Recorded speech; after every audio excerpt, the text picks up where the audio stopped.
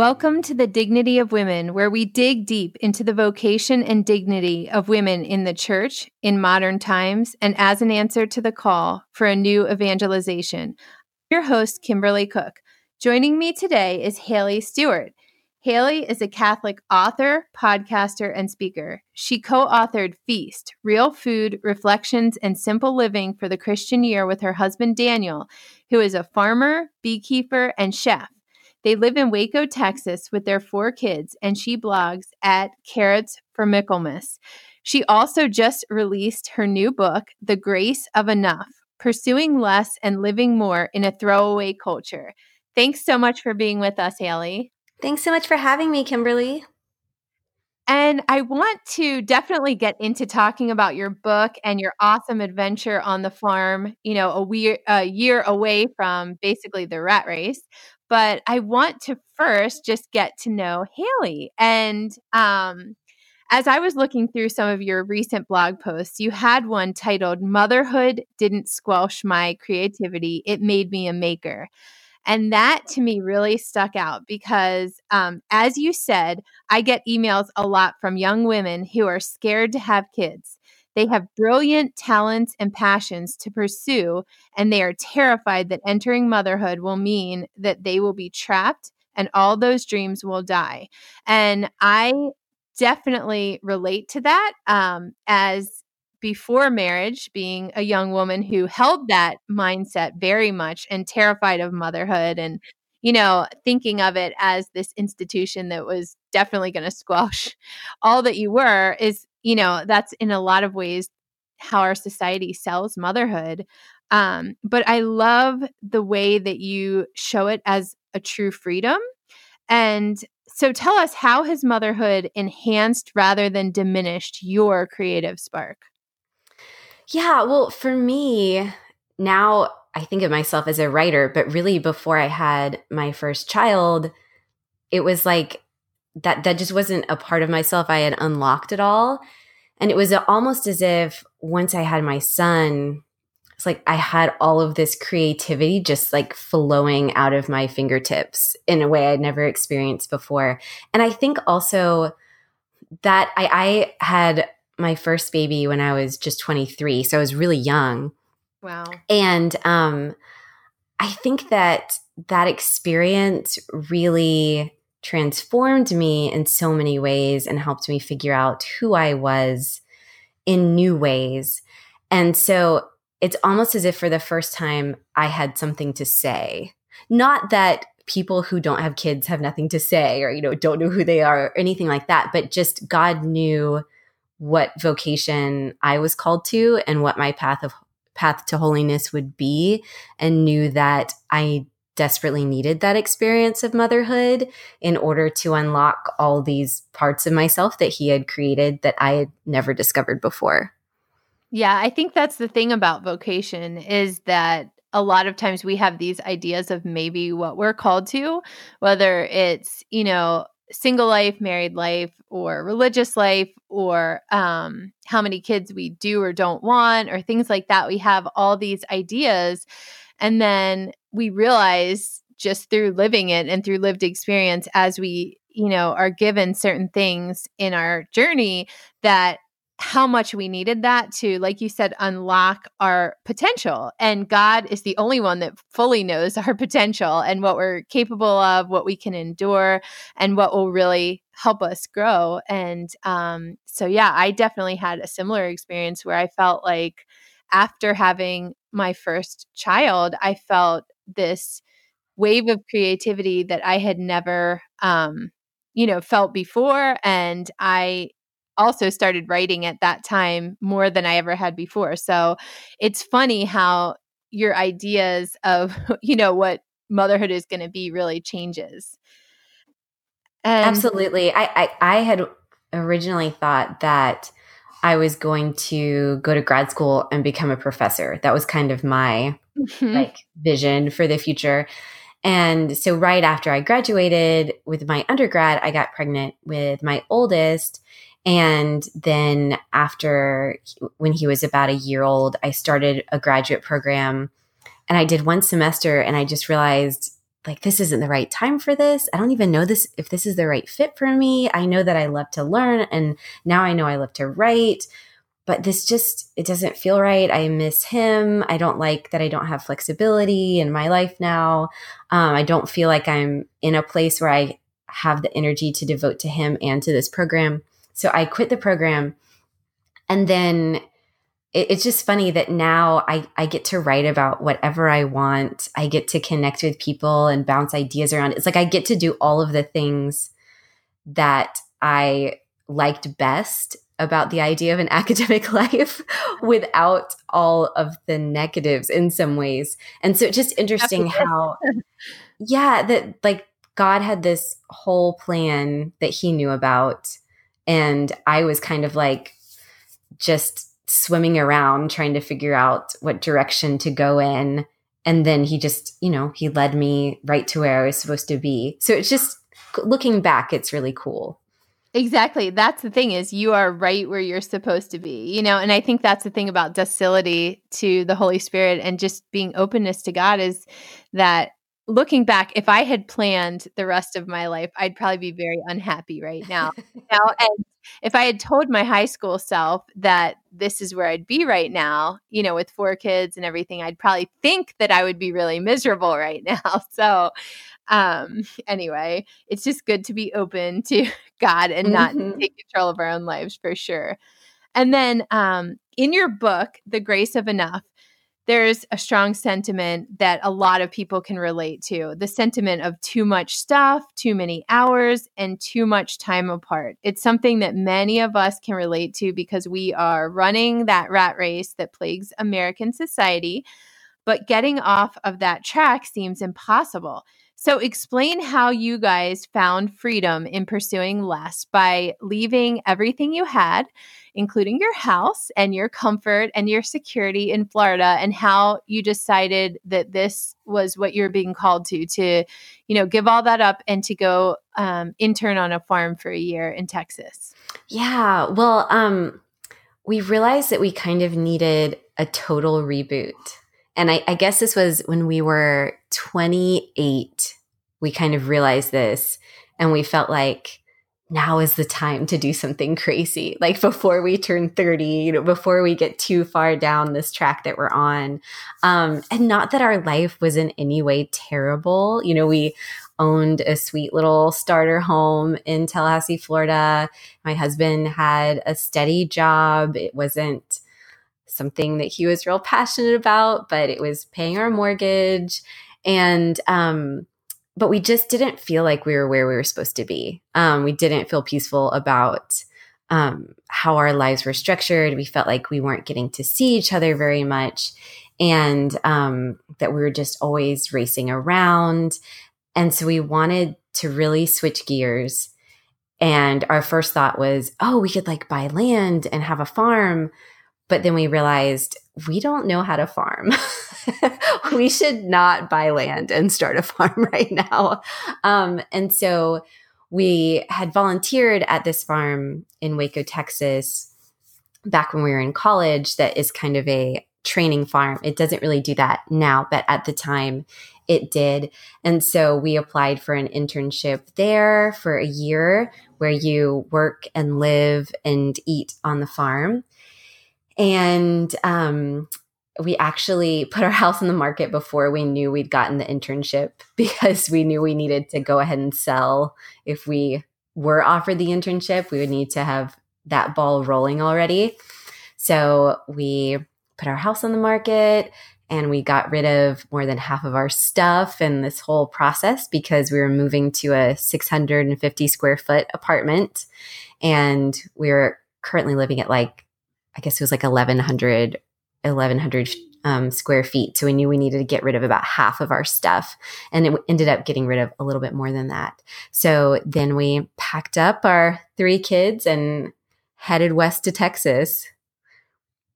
Yeah, and you talk about a lot of the kickback. I'm sure the family and wasn't too happy about you guys leaving, and then that's got to be hard for everyone to digest, because I know a lot of times it's hard to even fend off some of the Christmas and birthday presents, that just trying to make limitations so there's not so much coming into the house because you already feel so overwhelmed. And then it's like, oh my gosh, it's another holiday. We're going to get inundated with more stuff, and it's hard enough, I know, for a lot of people to explain sometimes to family and even friends how, they're not wanting more things, like don't give us things, that kind of stuff. So that can be a very fine line in our Yeah, culture. And I can it's something that's difficult to balance because you always want to preserve relationships above even your desire for minimalism. Minimalism, I think,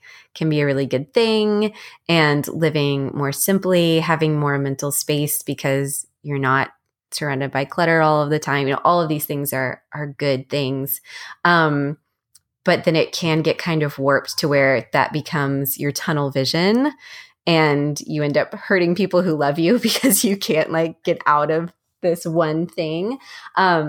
So I get emails sometimes where people are like, what do I do if I have, a family member who really wants to give us stuff? And I'm always like, just, preserve the relationship above anything else. So maybe the way that you can be sacrificial and loving is actually to accept the stuff in this case. It's tricky. It's so tricky. Now, that's with the love languages too. You have to understand the gift giver as a love language. And with the minimalism thing, that has become very popular recently, which for better or for worse. And many have embraced minimalism.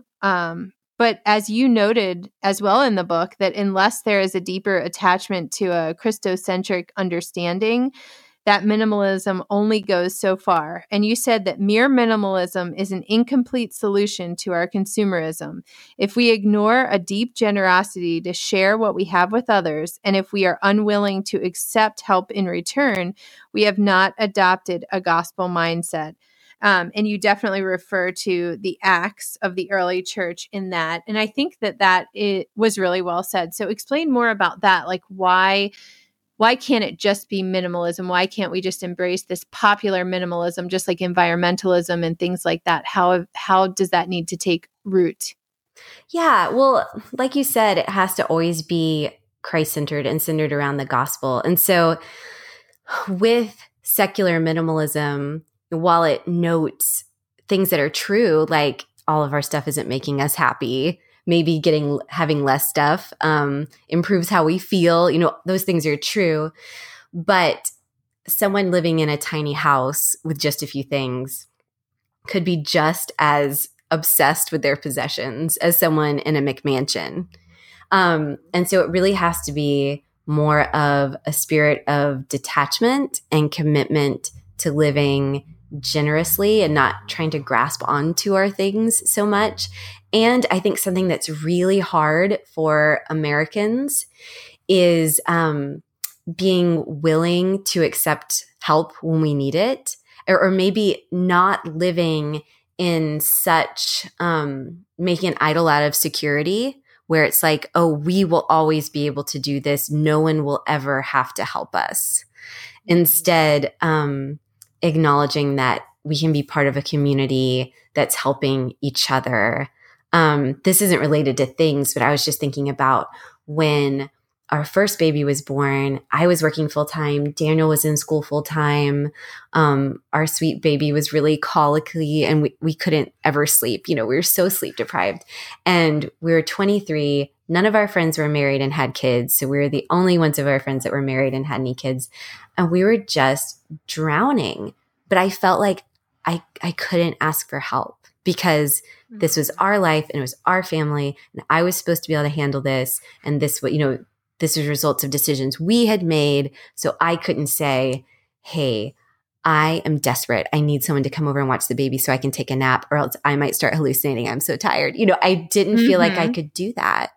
And part of that, looking back, is this sense of this weird pride and this sense of shame that I would need help. And so I think that that's really twisted, but because our culture is so individualistic, that's our attitude so much of the time. But to be willing to say, I want to be generous to my community.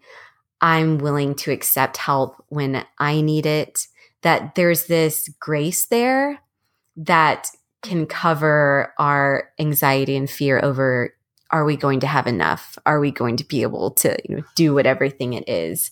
And I think that's pretty neat. One thing that in our community that I think is very cool is something called a Buy Nothing group. So they have chapters all over, but there's one for our neighborhood, and it's a Facebook group. And when someone has something they don't need, they post it in the group, and it's just a gift. It's free to whoever wants it. And it's just very cool to see different connections. Someone says, oh, I'm, taking in a new foster baby and I'm looking for this size of clothes. And someone will say, oh, I've got, tons of 2T clothes from my last baby. And you're just seeing all this stuff get offered as gift and these connections being made. It's really, really neat thing, especially because it's not like we all know each other, but we just live in the same place.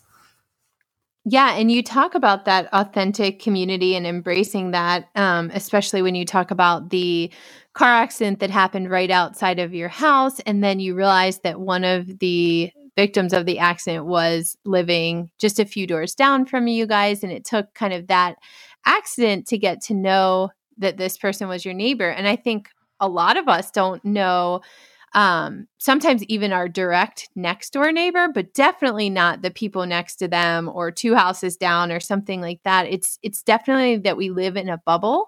And I think that you said it well with saying that we have a really hard time accepting help from anybody. And I know even thinking, I remember when I was a kid, we always went to the neighbors if we needed like sugar or an egg or something like that when we were cooking, or if you needed anything, you just went next door instead of going to the store.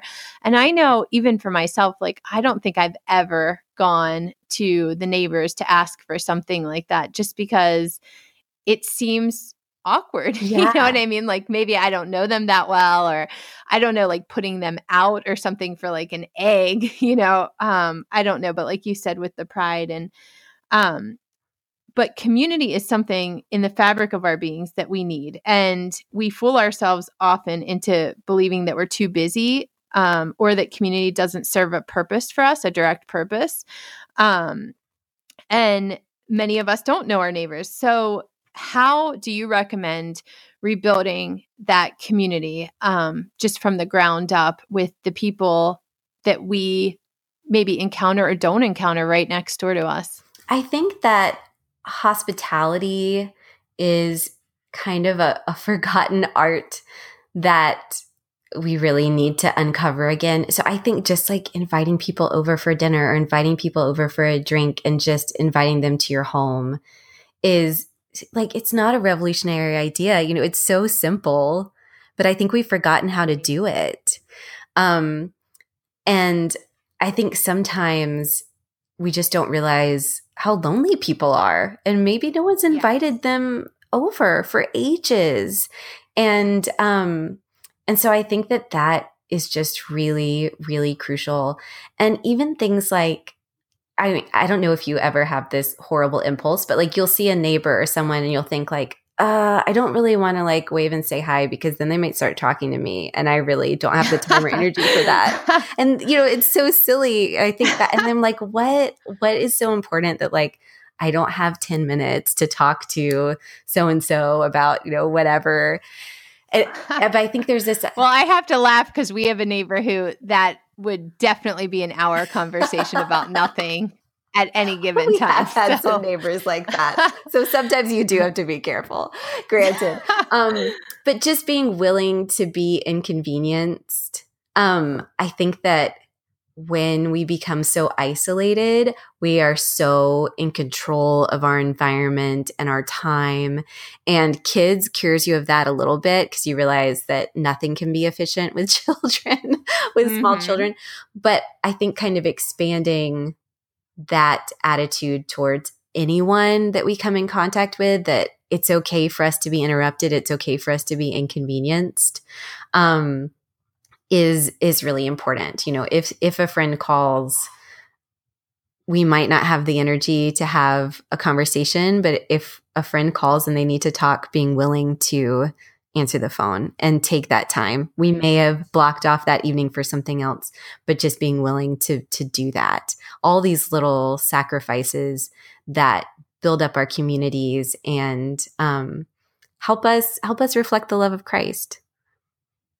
And we have friends who are missionaries, and they do this thing called ugly dinner parties. I don't know if you've heard of that at all, where it's like friends in the community will get together like once a week or something, maybe like Sunday evenings, and someone will host the party. And it's like, you're not allowed to clean up. You're not allowed to like pick up any toys. Like everyone brings something for a potluck. So you don't have to go around, fixing everything up and having the house perfect. So the house should look terrible. Like it should basically look the way it looked on an ordinary day. And everyone just comes over dressed in like sweats and everything like that. And you just like have a dinner party together where everyone pitched in. So it's not like that idea of like, oh, we'd love to have people over, but then we have to like vacuum and cook something and clean, everything has to look great and all this other kind of stuff, and feeling like it's too much work to invite people over. So it's like, nope, your house better look bad, better look ugly. I love I love that idea. I know. And when I was reading The Grace of Enough, all I could think about, honestly, through most of it was, how is this going to end? Like, how will life go back? I know that they're only on the farm for a year. So what happens, after they have that breathing room, that intense togetherness where they're eating 3 meals a day together, and, her husband's just up the farm road from them. What is life going to be back like? When they, the year is up and they return, how is it going to be different than it was before? How do you not get sucked into the same rat race that you were in before? Yeah. It was funny. We did so much work getting to the farm, and then we got there and I was like, we're here. And I was like, oh no, we have to decide what to do next. Yeah. As soon as we got there, I was like, we've only got 12 months. We have to just stay in our utopia forever. Right. So we decided we wanted to stay in Waco, and we found a little house. Waco is an interesting, weird town because there are tons of beautiful historic homes that have fallen into disrepair because there was a tornado in the 50s that killed hundreds of people, and it destroyed so much of the town that pretty much all the businesses left, and it was just plunged into a depression.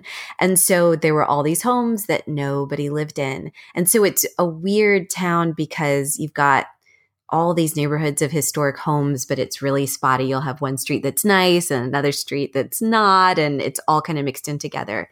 And we decided we really wanted to live not in the suburbs, but in town, and build community there. So we found a little house with a giant backyard so we could still do some farming. So we've got chickens and vegetables and flowers.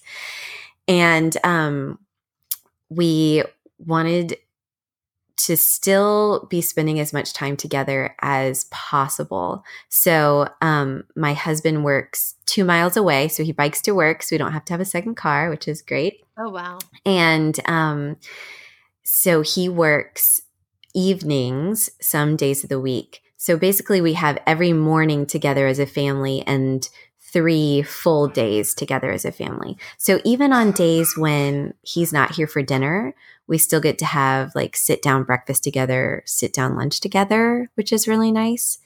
And you know how life is. Life gets crazy, and it's always going to be going, you're going to go through these crazy seasons. Like I just had a baby 4 months ago, and my pregnancies are always miserable, and I'm just so sick. I'm so nauseous and so ill for months and months and months that I basically can't get out of bed for about 4 months. And so we were just in this crazy season, and things get crazy. It's not like, oh, we moved to a farm and we've had this enlightenment and now we're never rushed and the house is never cluttered, not like that at all. But I do think that the things we really realized our family is all about, we homeschool so we can spend a lot of time together. I I work from home, and then my husband's work means that he can be home during the day a lot of the time with us, homeschooling and being a part of things. I think that that's really working out well for us. Nothing's ever perfect, and it never will be, but I feel like the way we've decided we really want to structure our lives has made life hard in a good way, not the horrible, not peaceful, rushing around, miserable kind of feeling we had before. Right. And See, I love that you hung on to so many pieces of that, like the big backyard. That's what I kept asking myself the whole time. Are they still farming? Do they have a garden? Is her husband back to a 9 to 5 that he hates now? Or what have they held on to? Do they still eat together? yeah. Still trying to get to the end of the book. Yeah, and it's been good because now my husband works in social work. He works for a nonprofit with at-risk youth, and so his work is hard, but he really finds it fulfilling and meaningful, which is not how he felt about his previous work. And I really love the work that I get to do, and so I feel like our lives are busy. We have 4 little kids, and we're homeschooling, and we're both working to some degree. But I do feel like we're oriented in the right direction, if that makes sense. Right. Whereas before we just felt so stuck. This isn't where we need to be, but we don't know how to get to where we want to be or what that would look like. Right.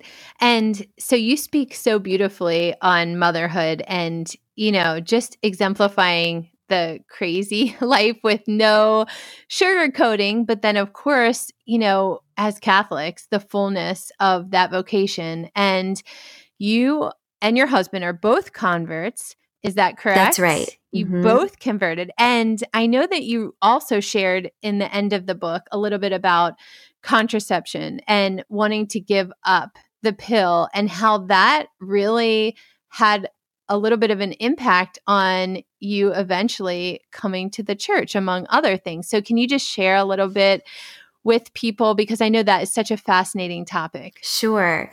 So we got married halfway through college. So we were just 20 and Daniel had just turned 21 when we got married.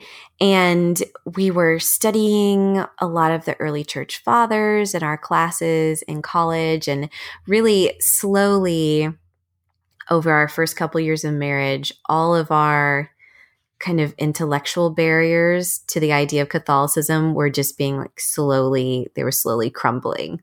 And so we're kind of on the road to Rome, but not ready to really make any kind of move. We knew it was coming, but we just couldn't jump in. So one of the things that really impacted us was the church's teaching on theology of the body and human sexuality. And I had already had a really miserable experience with the pill. It made me super sick and emotional, and I just didn't feel like myself for almost 2 years that I was on it.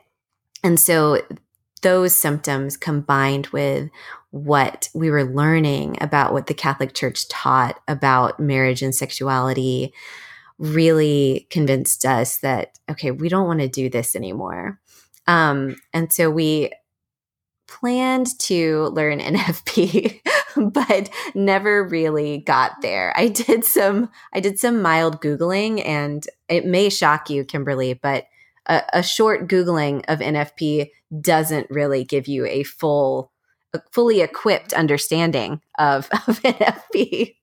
So I guess right after I graduated, we found out we were pregnant with our first baby, and really knowing that he was coming, we were like, we're going to have to get him baptized. We believe in, the efficacy of the sacrament of baptism because we grew up in traditions that waited until a child is the age of reason to baptize. And so we were like, we can't wait that long. We're going to have to get this baby baptized. And so it kind of pushed us into RCIA and really taking the plunge into becoming Catholic. And so it was just kind of neat how the teachings of the church affected our lives in ways that kind of gave us the grace to make that plunge. That's awesome. And so I guess the last question that I'll just ask is, because I know you also discuss social media, separating families, and how we can make social media work for us and the internet work for us rather than allowing it to kind of take over. So what does a typical night, like when Daniel's home and you guys are just sitting around, maybe the kids have gone to bed, what does a typical night look like for you guys? Do you try to devote like a certain amount of time to just talking about your day, or just praying together, or just, how do you not just make it about sitting around and watching TV or being so exhausted that you're just sleeping on the couch, sitting up next to each other? Oh, that's such a good question, Kimberly. It's like, and the end of the podcast. Sorry, we're out of time. Well, the thing is, it's interesting because now Daniel gets to be around us all way more than he did in the past. But he and I don't have as much time, just the two of us. And so nights when he's not working, once the kids go to bed, I always feel like, here's all of the thoughts I've been thinking for the past 2 days that So we do end up talking a lot about, here's what I've been reading and here's what I've been thinking. And, oh, did you hear about this? But we do enjoy, grabbing some ice cream and watching The Office or something like that to relax is definitely, I think, a good thing. But yeah, I feel like a lot of the times when we actually have an evening together, we just spend it talking. That's great. All right. Well, our guest tonight has been Haley Stewart. You can find her at Carrots for Michaelmas, and also her new book, The Grace of Enough, is available from Ave Maria Press. Thank you so much for joining us tonight, Haley. Thanks so much for having me, Kimberly.